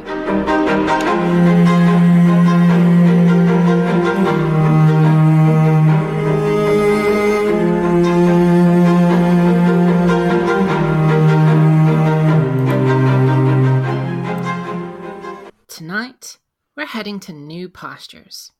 Across to 47 Ceti, specifically 47 Ceti B3. One of two habitable worlds in the system. It's a traditional Earth-like, albeit terraformed, but in modern times it's more than suitable for flora and fauna from old Earth. When terraformed, the planet was seeded abundantly with genetically engineered life. Since that point, nature has taken its course, and the various animals and plants have evolved to suit their surroundings. Along with the usual smattering of herbivores, predators, insects, and aquatic life, the terraforming team introduced a familiar sight from the green fields of home, the humble rabbit. Knowing from Earth history what an invasive species rabbits are, the Ceti rabbit was engineered in an attempt to keep the population low, with their fertility and selective reproduction changed to try and keep their numbers in check. Settler biologists McGregor and Harriet Potter, no relation to the infamous pirate, appear to have approached the gene splicing of the rabbit with more than a little guesswork, and very little in the way of proven science. In scenes reminiscent of the island of Dr. Moreau, they appear to have created a monster, then released it from behind the safety of some inch-thick glass and armed with heavy artillery, as nature does. And this is confirmed on the Don's experimental Jurassic World in his home system. It finds a way. Ceti rabbits have an unusual population distribution. For every one male rabbit, there are 10 female rabbits. The males, the ones that are sold as rare goods on the galactic food market, are small, timid, and, to be fair, absolutely adorable to look at. Their female counterparts are an entirely different affair. They've evolved as part of a Eryctolagine arms race, with the females of the species vying to be the one that gets to hop on the timid males and propagate the species. They're larger, more muscled, and the most violent rabbits you've ever seen. With nasty, pointy, sharp teeth, they roam fields in packs, hunting for unsuspecting, carrot-munching males. The females of this species is more deadly than the male. They're omnivores, having developed a taste for meat, and are often to be found fighting vicious bouts with rivals for the attention of the bucks. They're also mildly venomous, an adaptation they've developed in response to the local natural predators. The killer Seti badger, related to the honey badgers of Earth rather than the more docile English cousins, the saber-toothed mole, and the rabbit-eating supergiant fanged toad, having fought, in many cases to the death, over the affections of the nearest male. The female rabbits stay close to their mate until such time as it dies of extreme exhaustion, or she tires of and eats him. As such, finding a male Seti rabbit is extremely difficult, and not to mention dangerous, as the rabbit will soon as chew off your throat as she will run and hide like her earthly cousins. Needless to say, the female rabbits are unappetizing, tough, and borderline inedible. Their mates, however, are delicious, served roasted, with a nice red berry compote and some fresh garden vegetables, and there's little that's tastier for a Sunday dinner. Seti rabbit stew is tender, flavourful, gamey, and a veritable, if rare, treat. So, I'm off to save a particularly fine specimen from sure death at the hands of some marauding does. The weather ending up in my pot is better than a few days of rampant rabbity fornication followed by being devoured by an angry-looking woman remains to be seen. I'm Amelia Hawke, and this is the Gullnet Food Digest. And they've spotted me, and my guide has advised me to run and find the nearest tree. Tune in next week for more, if I survive, that is.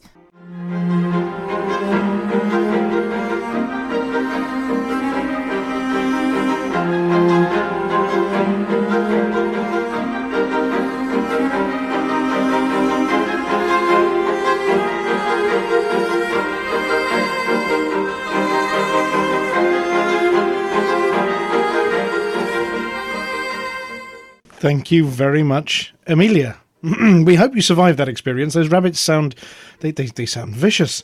But next on the show, it is time to head over to Sir NET and The Sky Tonight.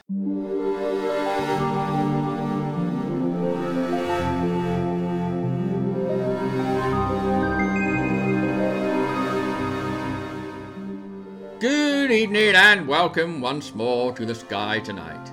I'm Sir NET, and as ever I'm here to guide you through the skies around Hutton, as well as the science, sights and sounds of the galaxy we call home. As always, I have with me to help educate, entertain and expunge our correspondent from Route North, the supremely down to Hutton, the Northern Ninja himself, Norman Ski. Hello everyone. This week we'll be talking about those wonderful things called pulsars. I thought they were antique wristwear, but apparently I've been misinformed. So, what does it all mean? Oh, well that's caught me out. Aye, what does it all mean? A pulsar, from pulse and R as in quasar, we'll be talking about those another time, is a highly magnetised rotating compact star. Usually neutron stars, but also white dwarfs, that emit beams of electromagnetic radiation out of its magnetic poles.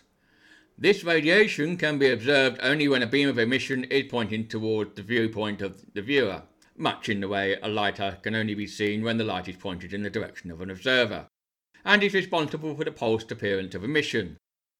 Neutron stars are very dense, much like those imperial clodhoppers, and have short, regular rotational periods.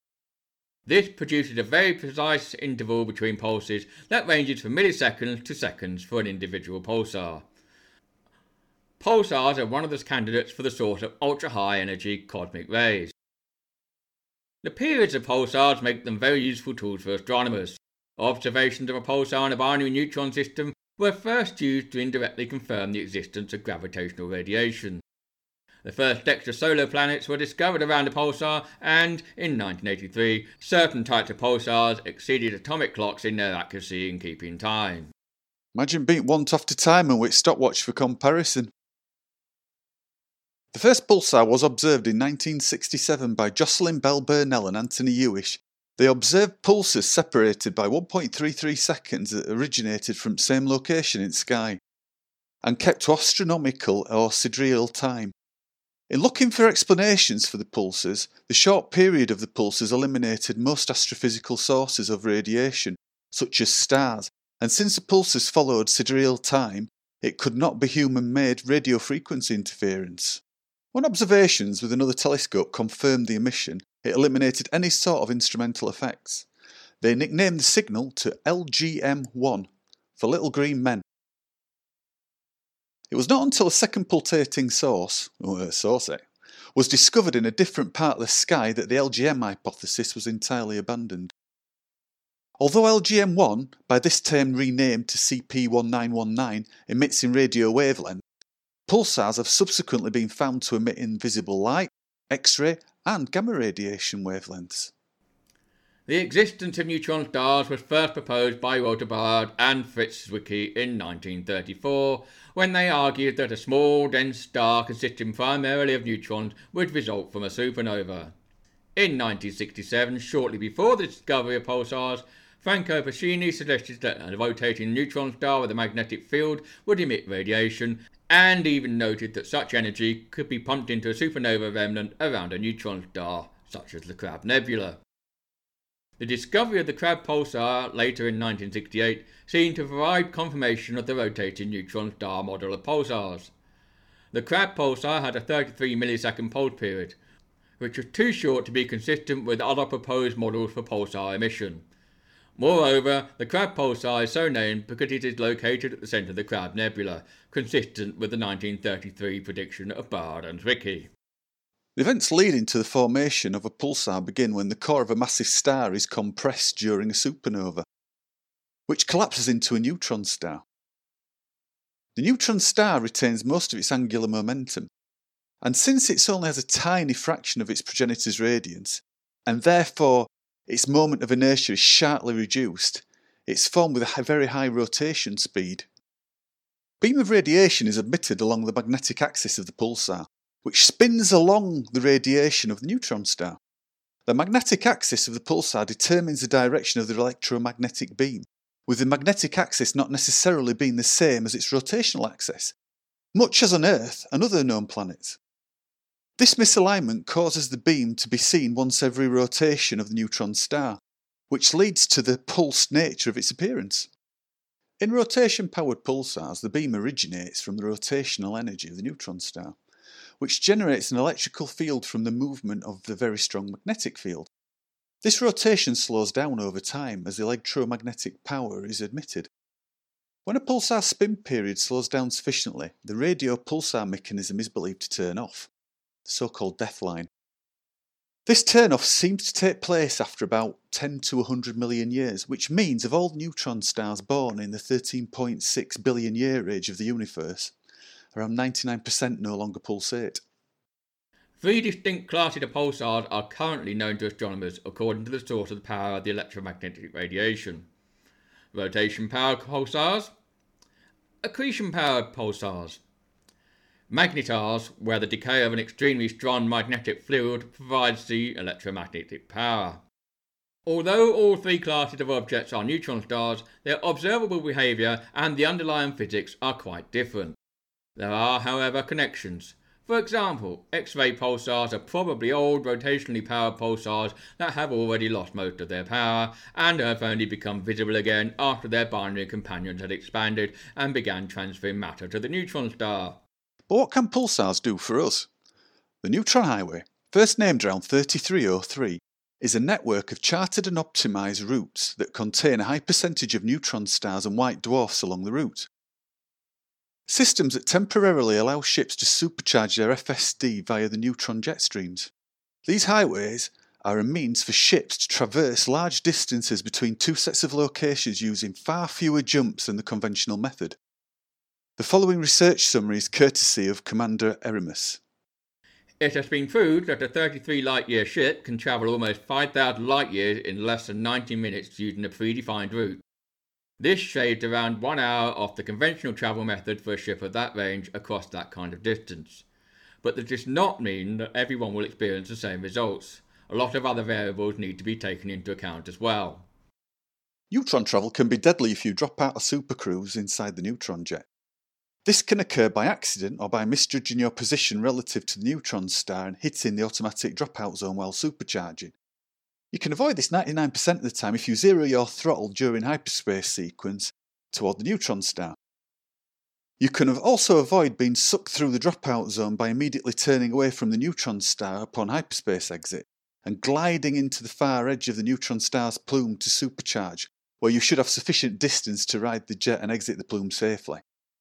But remember, nothing is 100% safe when neutron skinning. Until next week, I've been Sir N.A.T. Stay safe, kids, if you plan on travelling Neutron Highway.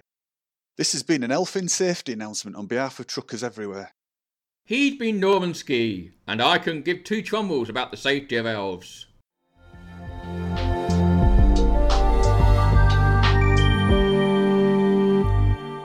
I'm just listening to the music. Yeah, thank you very much. The Sky Tonight's just sort of drifting through the back of my mind there. There have been all sorts of things going on in the real Sky Tonight recently. Obviously, with our Wayback Machine going back to the year, was we on 2020, I think? Or at least it was in March, which we're still in. There was it a close pass by Mars in the last couple of days? Yes, closest pass for 15 years. Yeah. When it's at its Is that price. the I think closest we're you've got to Mars? overtaking. No wonder she says you never visit. Yeah, I think we're overtaking Mars on the inside or something at the moment, aren't we? Which is why we're close to it. Oh, is it a race? I didn't know it was a race. Yeah, it is. The red planet and the blue planet had a race, but all Mars wants to do is stuff his face. Stuff his face, yep. That'll be in the He eats sports everything he report next sees. week. What? I says that'll be in the sports report next week. Yes, from asteroids to prickly trees. Yes. Yeah, and then also we've got isn't there a meteor shower? One of these, is it one of the annual ones coming up at the moment? People out sky watching for one of the. It's not the Perseids. It's the Draconid meteor shower, isn't it? Draconids, yeah. Yes, coming from direction of Draco, which is sort of up and left a bit if you look in the sky from Ursa Minor and Ursa Major, the small and big buckets. straight up from the handle of the big bucket. There you go, the saucepan. You know that one. The frying pan. Yeah, and it radiates out into the frying pan. Yes. Yay! Ow! God, Flossie's favourite constellation. Yes, the skillet. Yeah, up and left from Polaris, or yes, but it's so the Draconid meteor shower reaches its peak on, when does it say, Wednesday evening? Yes, but it obviously that's its peak. It's still going. That's its peak. It's still happening. About 5 shooting stars an hour. There you go. In the UK, we should be able to see if it wasn't cloudy. Isn't it also like this time is like the closest Mars will be to Earth in like 2 years? Do you know, funny that, Amelia? Time warp. Time warp. The Wayback Machine. Deja vu all over again. Somebody smacked the Wayback Machine. Yes, it is. We're undertaking it on the inside, Amelia. Yeah. The red planet and the blue planet had a race. But all Red wants to do is stuff his face. Yeah, food, lovely food, glorious food. But so yeah, there's this real stuff in the sky. Here we go. Yes, the most spectacular on the 6th and 7th and 7th and 8th. So yes, tonight. Yes, but these are best seen in the evening after nightfall, which means in the UK, when we finish this show, you'll run outside and stare at the sky for a minute and then fall over, possibly. East, to be exact, isn't it? Yeah. We've also got the Orionid meteor Orionid shower. ones as well. Okay. Yeah, which is 20th, 21st of October. I bet that's a belter. And then the Taurid meteor birthday. shower. Yeah. And the Taurid meteor shower peaks over the 9th to 10th and 10th of October and 10th to 11th of November. So 9th, 10th of November and 10th, 11th of November, yes. So we've got 3 of them. Anything good for Boxing Day? Well, the way forward machine doesn't go that far. Oh, that's rubbish. We need a better way forward machine. Yeah, well, yes. But yes, the thing is, if those meteor showers come out, remember not to stare at them. Definitely don't walk near any plants that are rattling and trying to kill you. And yes, triffids are bad. No triffids, please. But other than that, yes, that was the sky tonight. We're getting into a time of year. I mean, traditionally, it's that sort of time of year where you go out to the bonfires, and in a few weeks' time, whatever. I don't know if that's going to be happening much. I might just stand on my balcony and look up for a few hours to get that feeling while setting fire to things. Maybe that'll work. Oh, I'm sure it will. Yeah, that'd be fun. Yeah, ruin my night vision. But yeah, it's that time of year when so the clear autumn skies are accessible in the evenings. You start getting some lovely views. Yeah. Has anybody looked up at the sky and gone, "Oh, I want to fly to that one," and then worked out what it is and gone there yet? Yeah, but it was a 747. No, I did look once and see Betelgeuse though, or Betelgeuse. But I'd already been there, so I didn't go again. Mm-hmm. But I looked at it through telescope, and it was red. And I thought, that's it. And then I used my app on my phone, and I went, yep, that's it. But very exciting to see it was there, you know. Yeah, well, I managed last year to get the telescope out and got a real good view of Saturn, the rings of Saturn. Mm-hmm. And it really, really tiny. It's not a very powerful telescope, but you could see it and you could see the rings. It was a bit blurry, but it was fascinating. Really, really fascinating to see. Having flown there in a ship and flown round it a few times and crashed. I did that in Jupiter once. I got the telescope in. It was just a wee National Geographic one and things. And I'm in the city centre. And I managed to get it trained on Jupiter. And when you zoomed in, when you looked with the telescope, you could see 2 moons either side of the planet. Oh, so the little tiny dots around it, yeah. Yeah, you could see the 4 biggest moons. Yeah, I could see. I think when I looked at Saturn, I could only pick out one of them. Mm-hmm. Well, that was just as a little glowing planet, spark. different moons. Yeah, no, I just say I know there are more. I mean, Saturn's got loads, but there was one. It was just like a little tiny sparkle, just off to one side of it. Yeah, real. Yeah, and Venus is always easy to see. Venus is just it's the second brightest thing after the moon. It's just very don't very bright. Don't try and see Uranus because you'll throw your back out. No, you'll hurt yourself. Yeah, cooking your neck without the use of a really big mirror. And I'm talking about astrophysics here. I'm not talking about anything else. Of course. Well, I didn't get panned for that one, so I'm all right. Well, look, thank you very much, everybody. It's been a fun show, and it is still March, so we might get to March. What is it? 200? I can't remember what it is now. 213th. 213th sometime soon, and obviously thank you very much to our listener for the submission as well. I thought that was quite good. Well, Palantir, what did you reckon? Oh yeah, I think it's very nice to get stuff from outside. Yeah, more people should do it. And there a were wonderful jokes in double it. act, the two of them. Yes, yes. But we always welcome any of those kind of submissions. So it could be silly adverts, it could be little sketches like that, it could be general tomfoolery like LCU. Oh yeah, But you had to drag that up, didn't you? Yes. Well, this is. I mean, that's the first submission for that person. They might send us more. Who knows?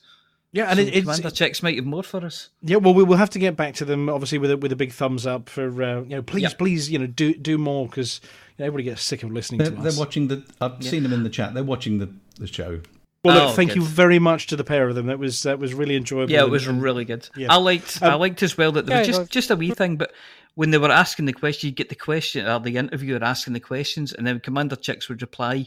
You could hear the ship noises in the background. So they obviously had to think about that as well, which was really good. Yeah, and obviously they just didn't have the window open and there was traffic going past.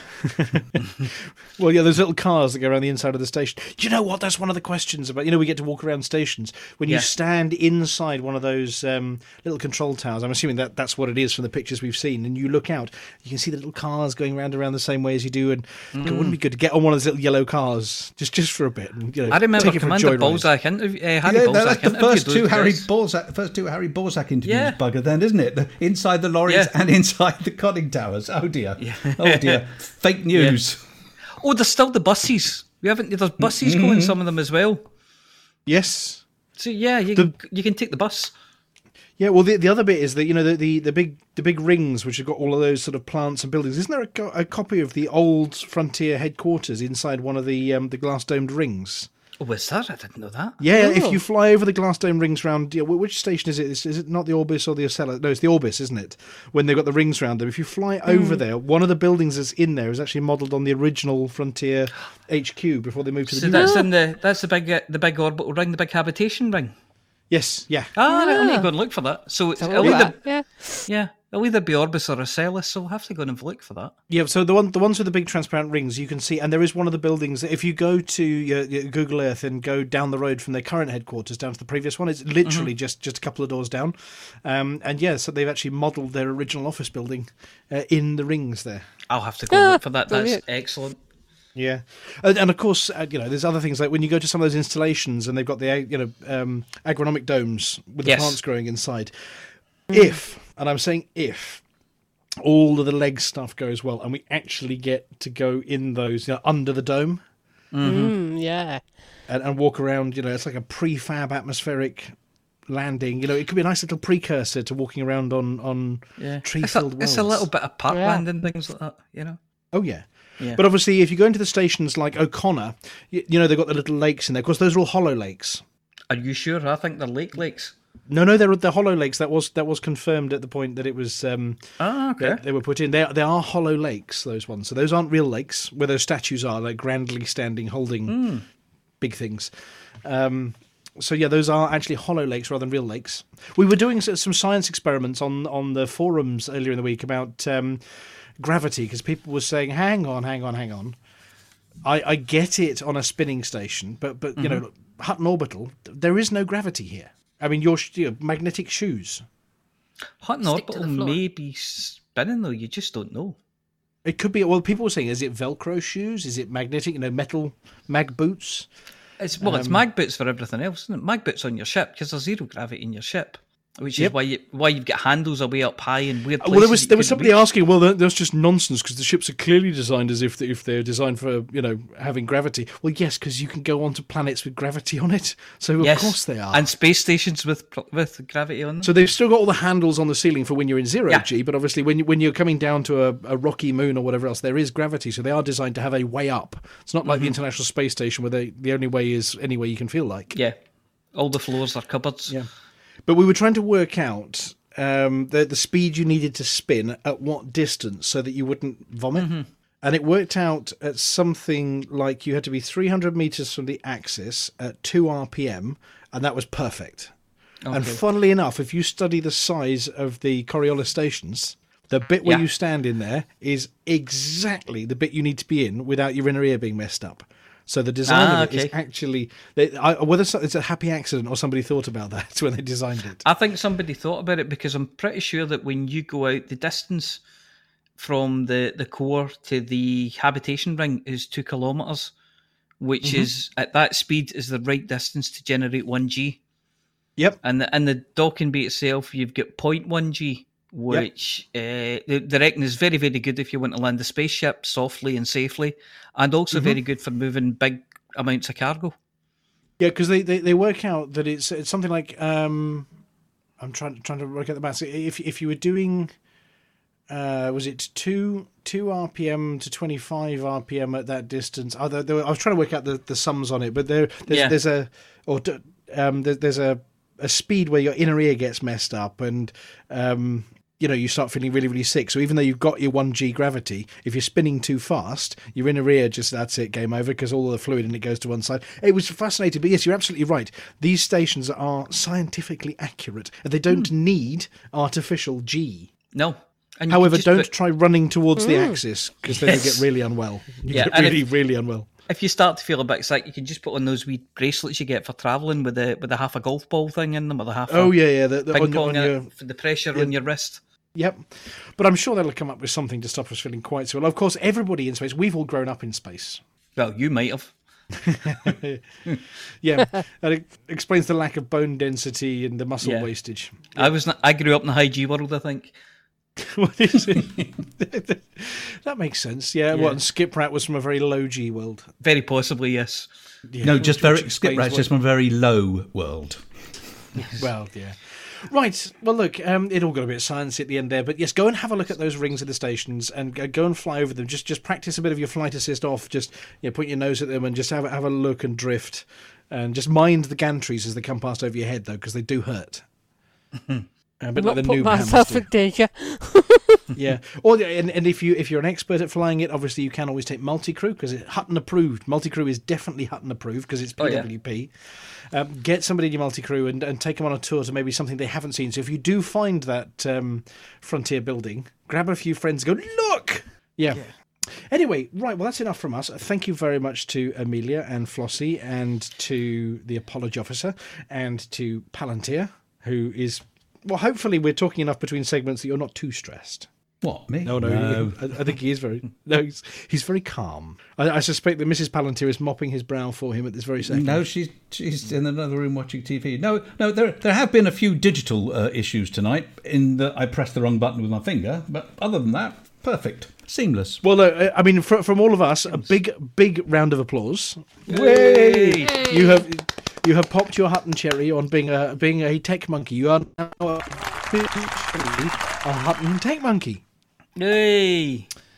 And you met your brief to press buttons and make things happen. Yes. Yes. Press buttons, things definitely happen. You have the power. Right, on that basis, as you have the power, it remains for me to say good night, everybody. Good night to our listener. Good night to the radio crew.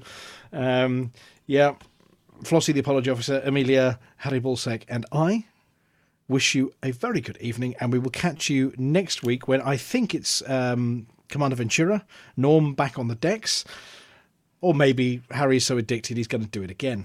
Yeah, I'm due for my first practice run next week. Oh, bum. Well, yeah, absolutely. Mm-hmm. So if you've got a For the Mug lined up, if you'd like to take it away and then take it out for the end of the show, sir. We'll do. So what's the last thing we say? For the mug!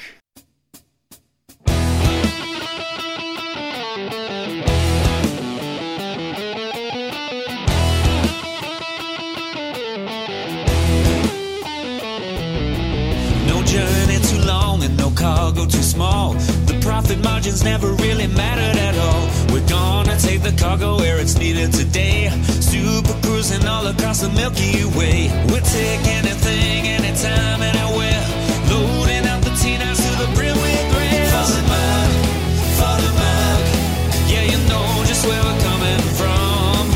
For the mug, now everybody sing the Hutton Trucker song.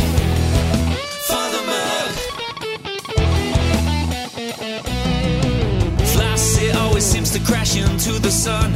Swivel likes the pilot on the Xbox One. Alvin at the front, you know he leads us well. Trucking across the galaxy, now everybody yell. For the mug, yeah, you know just where we're coming from. For the mug, now everybody sing the Hutton Trucker song. For the mug, yeah, you know just where we're coming from. For the mug,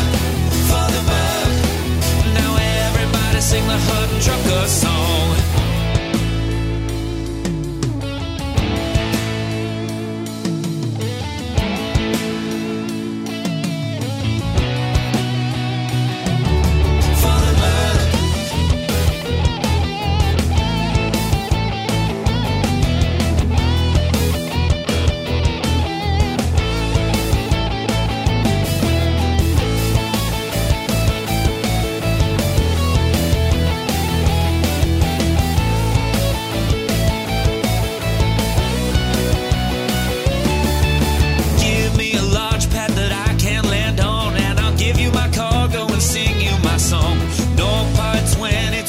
To go cruising to Hutton, whoa, no journey too long and no cargo too small. The profit margins never really mattered at all. We're gonna take the cargo where it's needed today. Super cruising all across the Milky Way. We'll take anything, anytime, anywhere. So shout it out loud like you don't even care. For the mug, yeah, you know just where we're coming from. For the mug, now everybody sing the Hutton Trucker song. For the mug, yeah, you know just where we're coming from. For the mug, now everybody sing the Hutton Trucker song.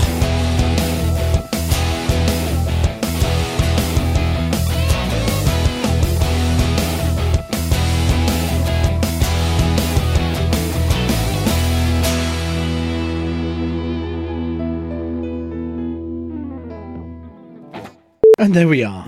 Yes. Did we lose our news theme there? Did we break the bong machine again? It all went quiet. It all went very quiet. That's there's somebody inexperienced at the helm. That's the problem. I think there's a prescribed number of bongs per week, and I think we were doing double bongs at the start, so we obviously ran out. We ran out of bongs. Yeah. Somebody feed the meter. Somebody feed the meter. Ladies and gentlemen, that's the end of the show. Everybody's buggered off now, so